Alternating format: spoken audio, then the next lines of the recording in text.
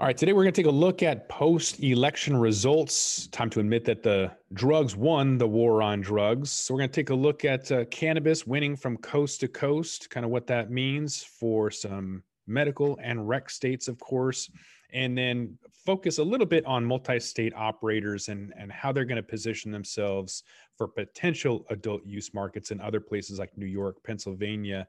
And then we'll wrap this up with kind of a normalization as cannabis brands and products are slow to expand in the US, and kind of talk about how that's normalizing the market.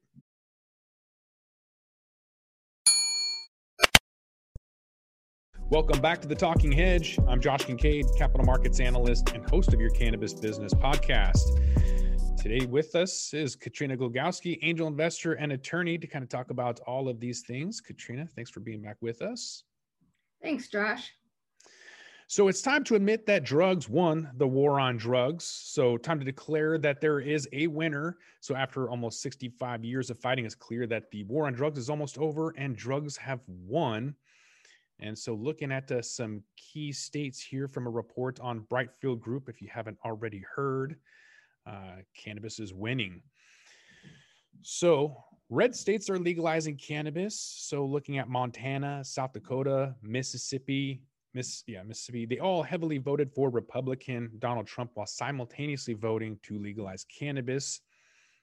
It looks like South Dakota, 62% of the electorate voted for Trump. Both medical and adult use cannabis legalization had passed.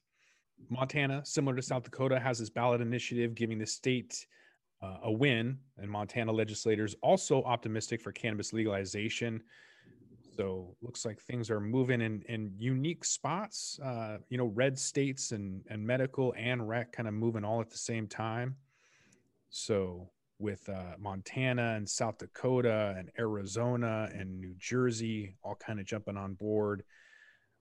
New Jersey kind of being the biggest one. They're going to create a lot of FOMO that we've mentioned.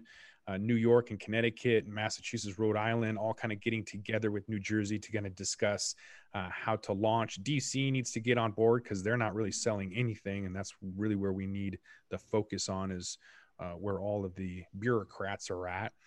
And so what's next to come for cannabis legalization? Well, looking at maybe Biden, if he's the next top president, what that might mean for the industry. We've said that if he reschedules to 2, then that is going to be cannabis in the hands of big pharma and not really anybody else. So we'll have to see if the cabinet is ready to convince Biden. Otherwise, if he remains the front runner, I guess we'll have to wait another few weeks to find out. Josh, you predicted this a year or 2 ago. Tax revenue is tax revenue, and however you feel about cannabis, you want the money. And that is what we saw across the board with the results of these elections, Josh. That's right. So let's kind of take a look at what that means for the industry as a whole, with multi-state operators in new and then potentially new adult use markets, like we mentioned in the opening, with New York and Pennsylvania adding some FOMO, I guess. There's New York is in debt, and they're kind of talking already about trying to legalize that. So looking at some of the state licenses from Acreage Holdings and Curaleaf and all these big names, MedMen, definitely have a presence in all of these potential adult use markets, as well as ones that just flipped. And I'm sure they had their own lobbyists in there. So it looks like quite a few licenses. Harvest Health has 15 licenses in Arizona. New Jersey has a few. New York. Looks like Green Thumb has 12 licenses in Pennsylvania. So there's quite a few people trying to get their foot in the door.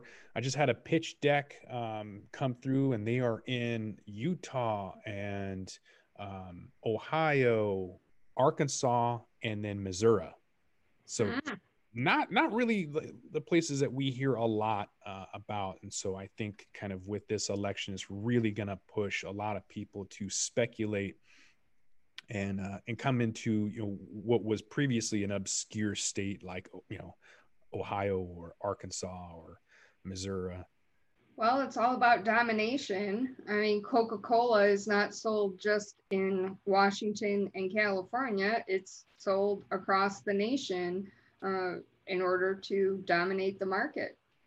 And when we did Curaleaf's pitch deck review, we definitely saw some domination that they had. They had 30 something slides in their deck, but a lot of that was the appendix going into details on Illinois and all these other marketplaces that they're at. Their parent company has a lot, right? So they've got their hands on a lot of different cookie jars. And so there's a lot of subsidiaries where they're able to kind of go out. And so it's not just the Harvest Health or the Curaleaf name, but it's also some other ones that they've picked up through an acquisition or merger.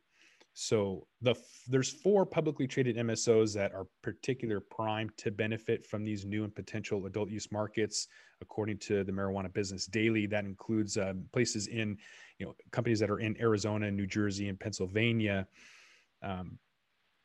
So of the 4 MSOs that identified by CannaGuard Security, they are Massachusetts-based Curaleaf, Arizona-based Harvest Health, Illinois-based Green Thumb Industries, and New York-based Columbia Care.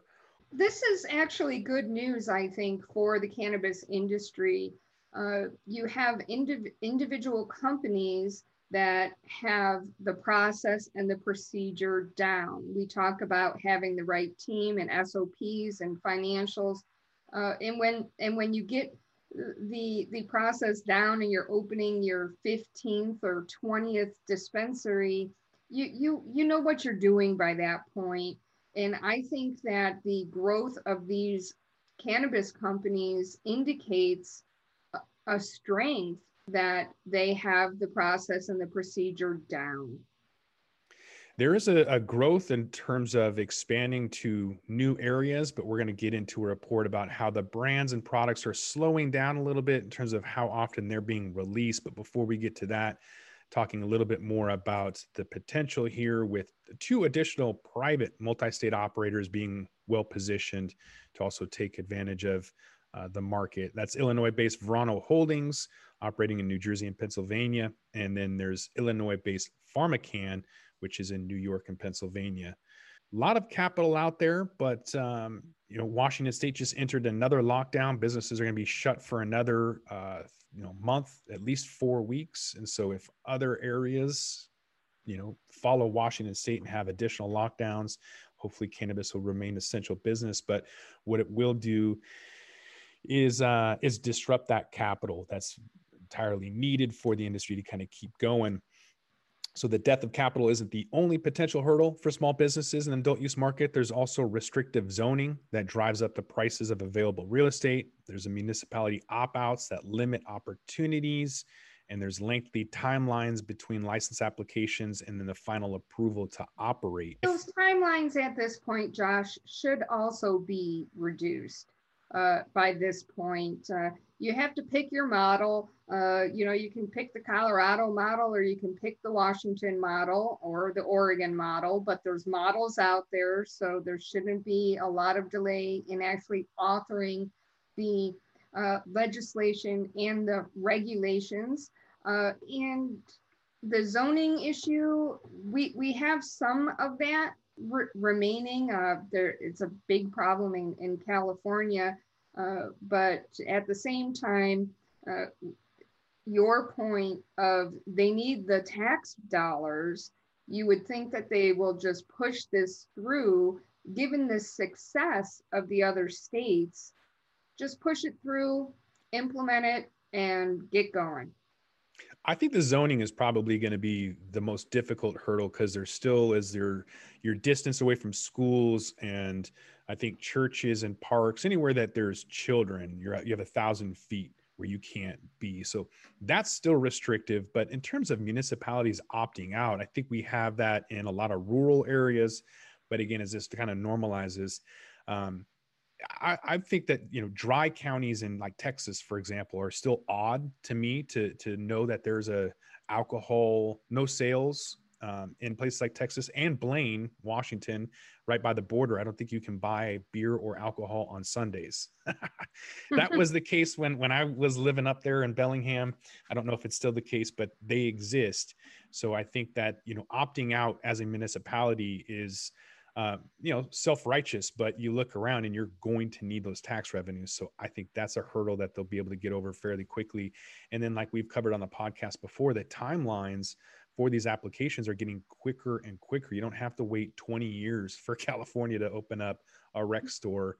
Yeah, the last statistic I saw was 7 months from passage of legislation to opening the doors. 7 months. Yeah. A lot faster now than it used to be. It is a lot faster. But again, brands and products are kind of slowing down, normalizing. But before we get to that, kind of still want to talk about how these multi-state operators are trying to pivot in order to stay relevant. So there's cash constraints. People have been busy trying to acquire and expand operations in places like Arizona, New Jersey, and New York, and Pennsylvania, anticipating what just happened with the election. And so New York-based Acreage Holdings, they're not going to let a little cash position prevent them from being able to get in New Jersey. So they took out a short-term loan in June at a crazy interest rate of 60%, 60, just to get enough money to be able to get into New Jersey. So they're doubling down. They're definitely spending whatever they can to be able to get in there. And they're not going to let money get in the way. Looking at Air Strategies, they're expanding into Pennsylvania. They got a $37 million acquisition of a cultivation and processing facility. And Harvest Health, they acquired 3 more medical licenses in Arizona. And Verano Holdings this week, they signed a definitive agreement to acquire Florida-based Alternative Medical Enterprises. So people are still moving along. We saw, I think, $25 million license sold a couple years ago, 2018, in Phoenix, Arizona. So things are definitely moving. Yes, they are. Which all kind of like leads into hopefully normalizing the industry. So another chart of the week from MJ Business Daily about brands and product counts as the cannabis market matures. We're seeing recreational cannabis brands expanding slowly into the US, maybe kind of telling us that we're at a mature market. So we're seeing some cannabis companies slowing the rollout of new brands and products that might be the latest sign of a market maturity in other states that legalize adult use sales. Good news for established brands as competition for shelf space declines while sales continue to grow. So we can kind of see that on this chart between brands and products per brand, they're all kind of either leveling out between Colorado and Washington State or declining. And so there's maybe less concentration of the top, brands being sold. Either way, it looks like people are changing their buying behavior as well post-pandemic, in addition to the industry trying to normalize. I think that the stay-at-home and the lockdowns and everything, online e-commerce, all of those things have sped up significantly. Yeah, I think what this chart represents is, because it covers a 6-year period where companies are trying something. Oh, hey, let's have cannabis potato chips. Okay, well, guess what? They don't sell. So you drop that off your catalog and you find that gummies sell, and you increase the number flavors of your gummies. And I think that's what this chart represents. As far as the brands, that just gets to the M&A that we've been talking about for years, because little one-offs, small entrepreneurs just can't compete. And so you would expect the brands, the sheer number of brands to drop. Absolutely. In Washington, we used to have coffee. We no longer do. And it looks like the number of products are cut in half. So maybe they were approaching, looks like almost 150,000 different products from 2014 to this year, whereas now we only have 73,000 products. No longer selling, coffee, for example. That didn't work out because pricing is too expensive. So it hasn't fully normalized yet, where you can go out and buy an $8 Starbucks every single day, but you're not going to spend 20 some odd dollars for the same thing that's infused with maybe 10 milligrams. So again, I think it's convenience and pricing are still the two biggest drivers for consumers. We're still not normalized, but there is a reduction in the number of brands. Like you mentioned, that is some consolidation. It's people like Willie's Private Reserve leaving Washington State because they couldn't hack it. And then number of brands per the product per brand. Maybe, you tried a seasonal product that didn't really sell and you can't really afford to do that. So you have to really reduce. And we've seen that in the normal world too. Like we've talked about Coca-Cola reducing the number of products they're selling, same reason. Right now, PPE is getting a lot of the priority in shipping. And so if you can't get the ingredients you need, you kind of really need to focus on your core products that you're selling. So back to this report, it says that brand recognition and strong products are going to be more important for cannabis companies entering the market, given that consumers are showing more signs amid the pandemic of relying on brand and product loyalty when shopping for merchandise. So 7 years ago, there was brand and product data from Colorado and Washington showing that brands and product counts have stabilized and even declined in both states over the past 3 years. Well, that makes sense, Josh. If you're buying online, you're not going to impulse buy the infused Tabasco hot sauce at the cash register. And that's not any different than the 7-Eleven. When you go into the 7-Eleven and you impulse buy the chocolate bar, that's why they put the chocolate bars up front. You ran in for milk and you walk out with milk and a chocolate bar. So it doesn't surprise me at all. No. And to your point, to have infused, hot sauce and infused noodles, ramen noodles are really, really cheap, and no one's going to go and buy really expensive ramen noodles as a novelty more than once. Right. So why not just buy the tincture and infuse whatever it is that you're making? And I think that's the move right now with leaders in the industry, at least here locally. We're seeing like Green Revolution, for example. They're definitely moving into that quote temporary normalcy of just having a lot of tinctures rather than infused products, because it's easy to infuse my coffee versus trying to just buy some cold brew and paying an outrageous amount. So whether it's Canada that's trying to normalize that or just figuring out the hard way, I think we're definitely starting to see some slowness to the industry and figuring out what that sweet spot is. How many products should we have? And even for some of the brands, we have companies that have several different brands, a high-end brand, and they'll have a different name for like a low-end product. I think we're going to see a lot more of that as they try to grab all of the changes in consumer behavior right now, with people kind of adjusting their income to be able to afford, cheaper items. We did a report on cheap weed in Canada, and I think that's obviously trickling down globally as people are trying to keep cannabis, but maybe cheaper stuff. Yeah, budget drives everything. That's right. So interesting to see kind of brands and product counts kind of maturing in existing states. We're going to have to find out what the new rollouts are doing. Let's come back to Talking Hedge and find out. With that, we're going to roll this one up. I'm Josh Kincaid. This is the Talking Hedge. Don't forget to like, share, and subscribe, or don't, and I'm out. Don't forget to smash that like button on your way out and check out these other videos that we've got.